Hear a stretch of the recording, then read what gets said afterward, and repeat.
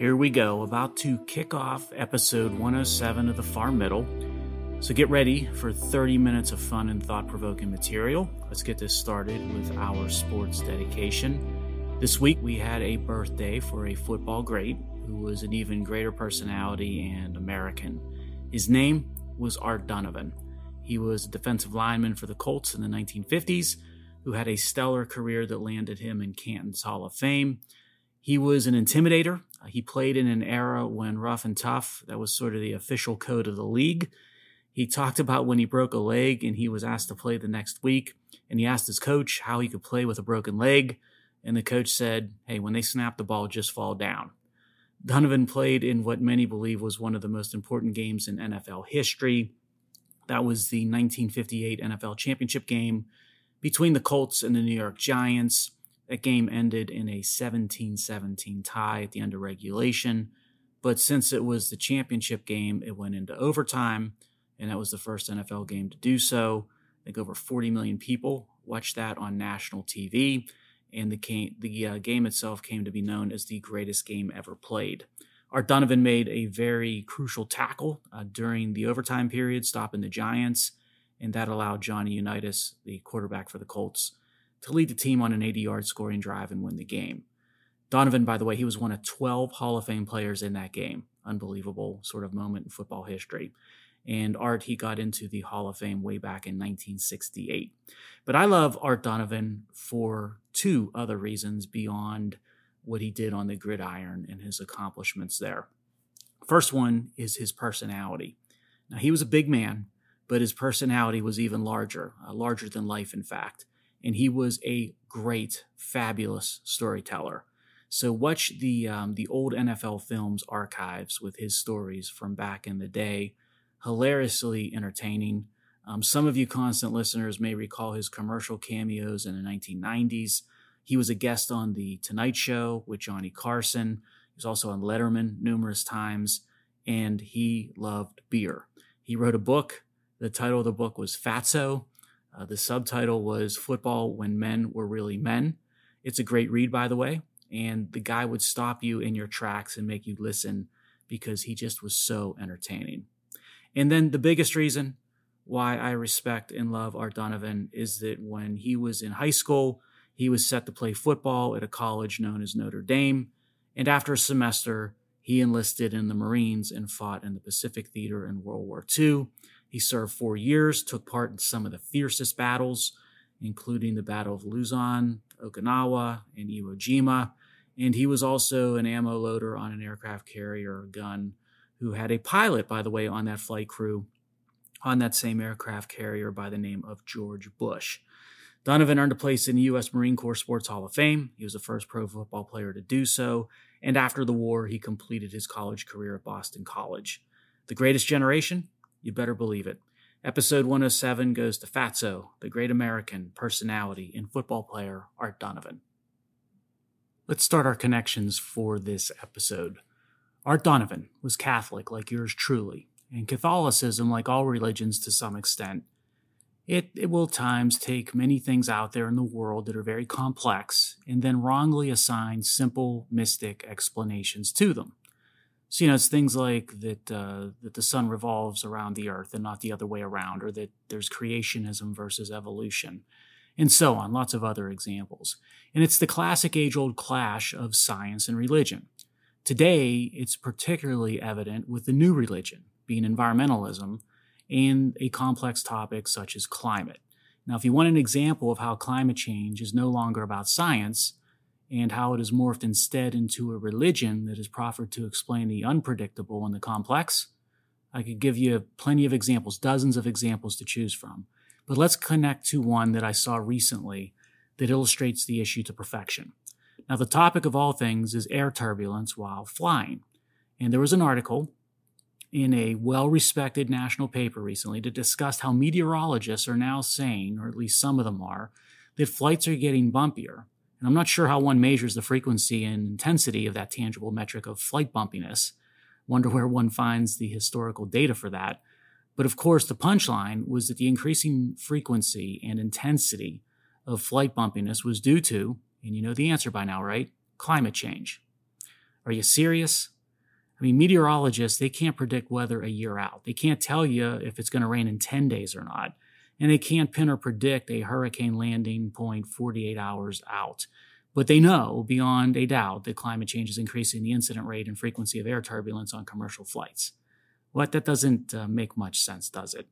And when you read the article carefully, you ascertain what is going on here. There's some person out there, a self-credentialed scientist typically, who proffers up a study using dubious data and assumptions to manufacture a view that whatever the case might be, wind shear, etc., some metric has gone up by some percentage the past however many number of years. The same time that CO2 has gone up by 20 parts per million or 10 parts per million in the atmosphere or something like that. And then voila, the scientific eureka moment of the, using air quotes here, research, climate change is causing increased wind shear or turbulence or more risk with flying. And then, of course, the obligatory prediction that goes along with this of something along the lines of, in the next 30 or 50 years, our research predicts air turbulence will grow by another Y percent or X percent. And then the media, like this national paper where I read the story, it runs with the news, so to speak, placing a nice headline at the top as clickbait because everybody flies and nobody who flies likes turbulence. And it plays to anxieties and fears, and it ties to the devils and sin of carbon and CO2, respectively, and the religion, right, the Church of Climate, which it created to keep believers in line. And no one will ever hold this self-described researcher accountable for the predictions, or for the methodology, or for the agenda. Their funding will not be placed at risk. In fact, it will likely grow. And their reputation will not be sullied if the effort was baseless. Instead, the reputation will be bolstered, because it's not the scientific method at work, it's a PR campaign at work. Hey, modest increases in trace levels of atmospheric CO2, I don't think they're making flying inherently unsafe. Wear your seatbelt when you're in the air, and if you want to worry about flying, I would be much more concerned with the maintenance record of the aircraft that you're on and with the experience of the pilots flying the plane than what CO2 concentration levels have done. And by the way, if you really want to worry, remember your plane was built by the low bidder. And by the way, the opposite tactic is also employed with a campaign to present climate change as the evil that afflicts one and all. And we could connect to an example of such. So when climate change is proffered as that existential threat, it is to, of course, justify a policy portfolio that allows the architects to impose their will across society and economies. The power and the opportunity for the hucksters of the religion, it's found in the presented solutions to climate change, just like with any religion, where the real power and money are to be found in the prescribed paths to salvation from the evil. In this religion, the evil, of course, is carbon, or in the evil ways, and in this religion, those being high quality of life and energy affluence.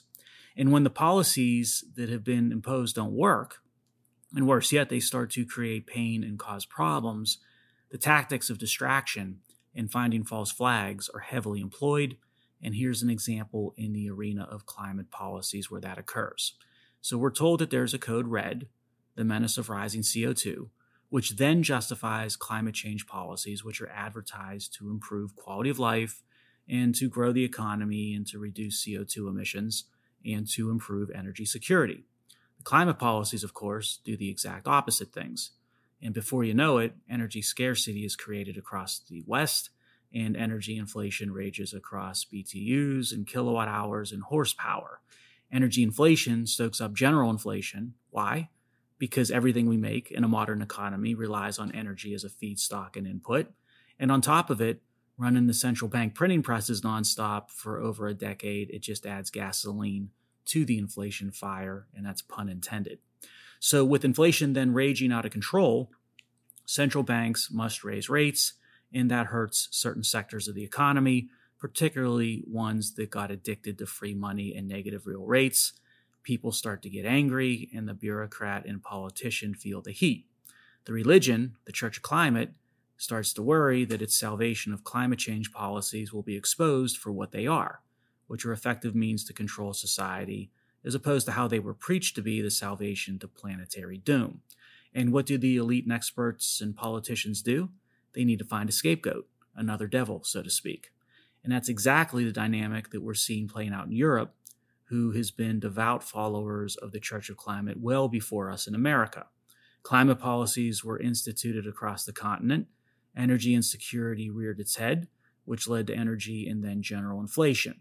Rates went up from the ECB, which crimped economic growth even further on top of inflation's crimping of economic growth. And general inflation and energy insecurity, they're not getting better. They're getting worse, and they're not going to be going away anytime soon. So the elites and the experts and the central banks, they need to point the finger at someone or something quick, which is the business community and capitalism. Let me explain. April saw consumer prices up 7% from a year prior in Europe, which means inflation is there to stay, and consumer prices affect consumers, which are also known as voters. And by the way, that inflation rate of 7% is over 3 times the target of the ECB for inflation, which means the central bank is going to have to keep driving interest rates higher unless they can find another way to delay the inevitable and shift the blame. That's where those evil business owners come into play. Economists and politicians are starting to complain to the media, which is then broadcasting to the masses, that businesses are, get this, passing on their higher costs to consumers by raising prices. And they're still making profits. The nerve of those businesses. Have they no shame? Look, constant listeners, we know a few economic truths that have been around as long as there have been economies.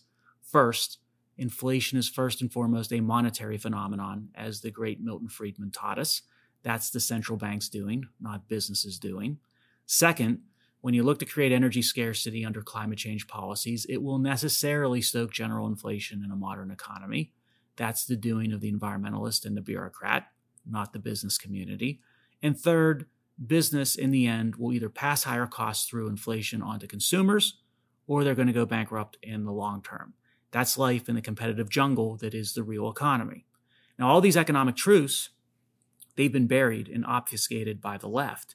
And in their place, the fictions of convenience, whether it be modern monetary theory, MMT, or climate change policies to save the world, or the evils of capitalism being replaced by the nirvana of socialism, you pick it. But all of these fictions of convenience and the mysticism of the left, they have to be exposed for what they are and what is truly going to result in before it is too late. Mysticism plays well in the climate change marketing campaign because we stopped teaching our children math, science, and reading a while ago, and replaced the teaching of core skills with indoctrination of ideology. We discussed many times on this podcast the shrinking competency scores of middle school and high school students across our public education system, but we haven't talked much about what is going on with student proficiency in civics and history. Well, I've got some troubling news with this next connection, because 8th grade test scores in U.S. history and civics fell to the lowest level on record last year. Yep, the lowest on record. And that's from the education department, which I suppose is not surprising because you would expect that if math and science scores are in the basement and if kids are not taught to read or write, then history and civics would not be in great shape either. Remember last year, it was reported U.S. students saw the largest drop in math scores ever. That drop wiped out nearly 3 decades of gains. And if you were wondering as to how bad these civics and history proficiency levels are, here you go. In 2022, 8th grade students scored an average of 258 out of 500 in the subject of history. That's about a 50% score. Ouch. So our society is devolving from one where logic and rational thought and science and meritocracy, those things prevail to the benefit of all, into one where mysticism and control of the individual are the new orders of the day. I made a prediction a month or two ago on a prior episode of The Far Middle where I said we would see within a year the environmental movement under its Code Red flag look to start mandating what people ate, based on something like carbon footprint, of course.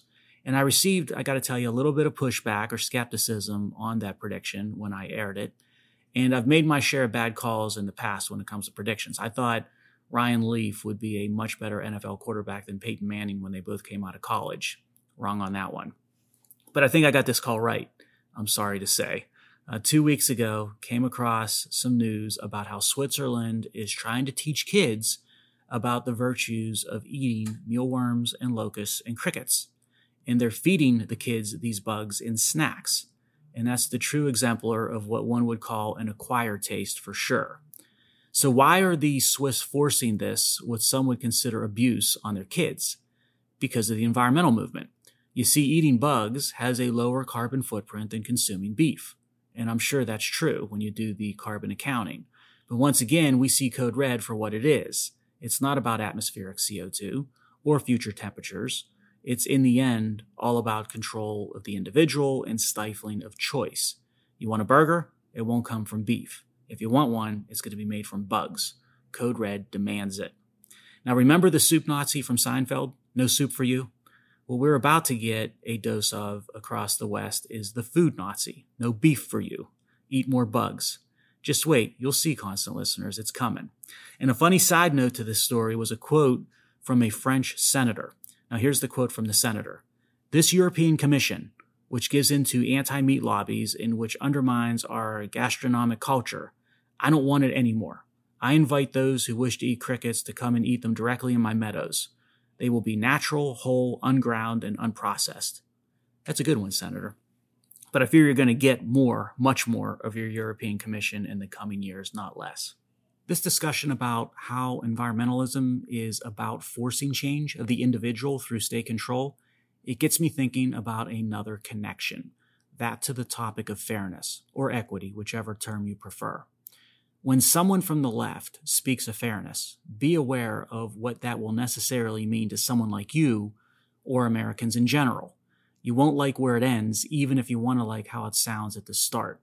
Let me give you an example. Environmentalists for years inject the concept of fairness into global accords and agreements on how to tackle climate change. You probably heard the logic by now. The developing world should be subsidized by the developed nations when reducing CO2, because as Western developed nations enjoyed the use of energy and its emissions that came with it over decades. Meanwhile, why should the developing world have to suffer with an energy-constrained universe now that we have Code Red? It's an emergency that the rich developed world created.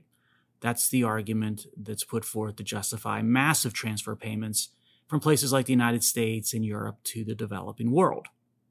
And that idea has been working its way into the climate-focused accords and policies across the globe, and particularly in the UN frameworks. The concept underlying it all is that of fairness or equity. And on the surface, it sounds okay. But then think about it. Fairness necessarily, when you do the math, requires those above the mean on whatever metric the policy is focusing on to lower themselves by the transfer payments in the policy that go to the less well-off. So in the example of climate reparations, the United States and Europe will inevitably experience a lowering of standards so that the developing world will enjoy a raising of standards. It's a zero-sum game when it comes to value appropriation, even when done under the banner of fairness or equity. And before you jump to the conclusion that these reparations for climate would be paid for by only wealthy Americans or by rich Europeans, think again, because the middle class in the West is way, way above the standard of living of anywhere else in the developing world. Last episode, we discussed how workers paid at minimum wage in the United States sit at the 85th percentile of global income distribution. Workers at minimum wage here, they're viewed as fantastically wealthy by those in sub-Saharan Africa or in Bangladesh. The middle class here is viewed as obscenely wealthy by those nations. And what it tells us is that the idea of climate reparations, or concepts like it might advertise fairness doctrine as justification, but fairness is a zero-sum game that is relative when it comes to value appropriation. The ox that gets gored in the end, and those who lose value and revert down to the mean, are more than you think, and not as well off as you might think. It all depends on where the individual falls relative to that magical mean or standard that will be drawn by the bureaucrat under the policy details and guts. Notions of fairness, climate changing over millions of years, the mysticism of the left, these issues all roll into something I've been mulling for quite some time and that I would like to next connect to. I'm going to get deep here, constant listeners, so fair warning. Modern human beings, they've been around for about 300,000 years. So think about that. I do think about that all the time, actually. What freaks me out about that is that our history books and museums, they basically say human history began about 6,000 years ago in Mesopotamia or wherever. And I always think of that chapter 1, right, of your world history book in high school that showed the Tigris-Euphrates rivers as the cradle of civilization. Well, that means our history covers a very small portion of the actual history of humans, 2% to be exact, 6,000 years out of 300,000 years. And was that prior time, or 98% of that time, unimportant? Was it prehistory? Do you still think nothing of significance was happening then in Africa or wherever the first humans appeared, simply because we know nothing of it or we don't remember any of it? Over 294,000 years of humans roaming this planet, not covered in what we call history. So what was society then? What was it? Was it tribal based? How were leaders chosen? Did the tribe strong-arm compliance with norms by force? What were family norms? Who or what was God? What was atmospheric CO2 during prehistory? Who was the first great general or the first great thinker? When was the first battle? How many combatants do you need before something becomes a battle? And when was that? Were we always in a state of conflict? And did we always experience things like ethnic cleansing and states of war? I think that we were. It's sort of in our species DNA, perhaps. So let me share with you how I got to thinking about this topic. So I'm reading about World War II recently in North Africa and Sicily and up the spine of Italy. And I'm thinking about all those soldiers during those campaigns from the different sides and the civilians. And there were in many ways these battles across sort of North Africa and Italy. They were some of the more brutal campaigns of the entire war, with all kinds of killing, much of it indiscriminate. And I initially think that we today would never engage in that type of barbarism that was experienced in World War II, because we've evolved past that, right? But then I think about Ukraine and what's going on there, or Sarajevo not long ago. And then I start to think backward to World War I, which wasn't even a full generation removed from World War II. No lessons learned in 20 short years of time between those two world wars. We keep repeating ourselves over and over. And here's where I'm going. You pick your point and place in history. It can be anywhere. So you can pick today in Ukraine, the 1940s during World War II, where I'm currently reading about, or the time of the Aztecs in Mexico. You can go back hundreds of years, thousands of years. Go back to the start of history, hundreds of thousands of years, to the start of humans. It doesn't matter, because you see the same things. Technology advances, knowledge grows, but a few things do not change over 300,000 years of humans on the earth. First, someone was there before you, and someone was there before them, and on and on. We have no idea what tribe or nation or people have the original claim to a certain plot of geography on the map at ground zero. We know that humans live in constant strife with one another. As I said, it looks like we're violent as a species just by nature. And the norms of a society or culture or nation or cave dwelling, right, they serve to contain our nature and our conflicts. They protect us basically from ourselves. And that bothers me. I want to think that we don't need protected from ourselves. You also see that everything is relative, and we are statistically irrelevant in the long term, yet we humans arrogantly view 300,000 years in the exclusive absolute lens of that little pinpoint in time when we occupy the earth. If atmospheric CO2 is 400 parts per million today, then we assume today any change will be unacceptable. If we fought a war, it's the war to end all wars for sure. If we've got views regarding the family unit or social norms, they reflect the fully informed perfection of the issue and should never change from here forward, and so on. All this leads me to a handful of beliefs that shape my thinking or philosophy on life. First, where we are today is insignificant in the big schemes of time and history and the human story. Our differences that we have with one another, they're mostly superficial and largely insignificant. But second, you are unique, and what you do will never be done again. So make the most of it and take nothing for granted and leave nothing on the field. Also, the individual, it reigns supreme. The individual should be protected to exercise freedom of choice. But humans are a violent species, and they will clash by nature. Thus, some minimum level of norms, or government, dare I say, will be needed to protect the individual from the rest of us, I suppose. Like I said, deep thoughts from a simple mind, but thoughts that permeates the far middle topics from episode to episode that I wanted to share. And speaking of the individual and the individual ability to strive, let's connect to a great individual who we lost recently, I mentioned last week the passing of Ahmad Jamal. I need to also pay tribute to another musical genius who passed a few weeks ago. That is the great Canadian singer-songwriter Gordon Lightfoot, who died at 84 years of age. I love that man's work. 60-year career. The guy was touring into his 80s, and he was one of those first performers I heard as a kid, thanks to AM radio and cars. Lightfoot was all over those AM airways in the 70s. He's basically Canada's Bob Dylan, and Dylan loved Gordon Lightfoot, by the way, as did Elvis and Johnny Cash.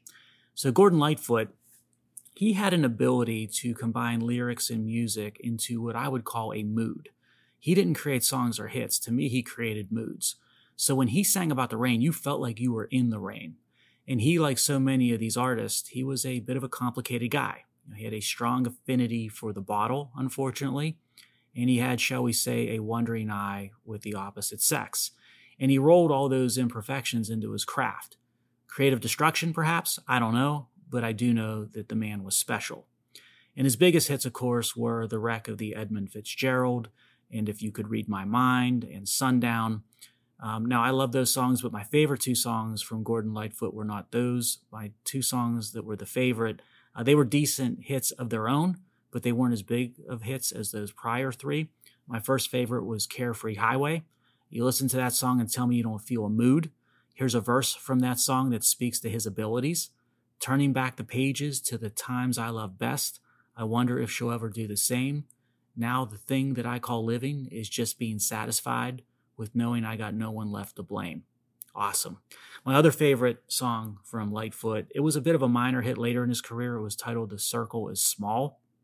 And this one has an interesting sort of backstory to the lyrics, and it sort of speaks to that creative destruction that I mentioned that he displayed. So Lightfoot was married in the 1970s, and he and his wife, they lived in a large complex of circular condos that were high-rises in Toronto. And the two of them fell in tough times, and they both started to wander into affairs with others who lived in these same massive circular condo towers. So he wrote a line to the song that sort of captures what was going on, and the line reads, "The city where we live might be quite large, but the circle is small." Again, that's awesome. I read once that Lightfoot knew quite well about that creative destruction that he displayed, both the good and the bad with it. He said, talking about the past is dangerous territory, but it does make for a good storytelling. Ain't that the truth when it comes to Gordon Lightfoot? By the way, if you want to learn more about him and how those songs came together, watch an excellent documentary. It's titled If You Could Read My Mind. It's outstanding, shows Lightfoot toward the end of his life in a much better place, by the way, in a much better frame of mind. I'm glad that he made it to that place before the end came. I'll leave you with a quote from the father of an industry friend of mine. And I'm not sure if this was borrowed from someone famous in history or if it came direct from my friend's dad, but it fits him, that person that I know, and his son to the core, and I believe there is some serious wisdom in it for all of us. Surround yourself with people who will fight for you when you are not in the room. Well said. Let's fight for each other in those rooms this week, constant listeners. Roger and out.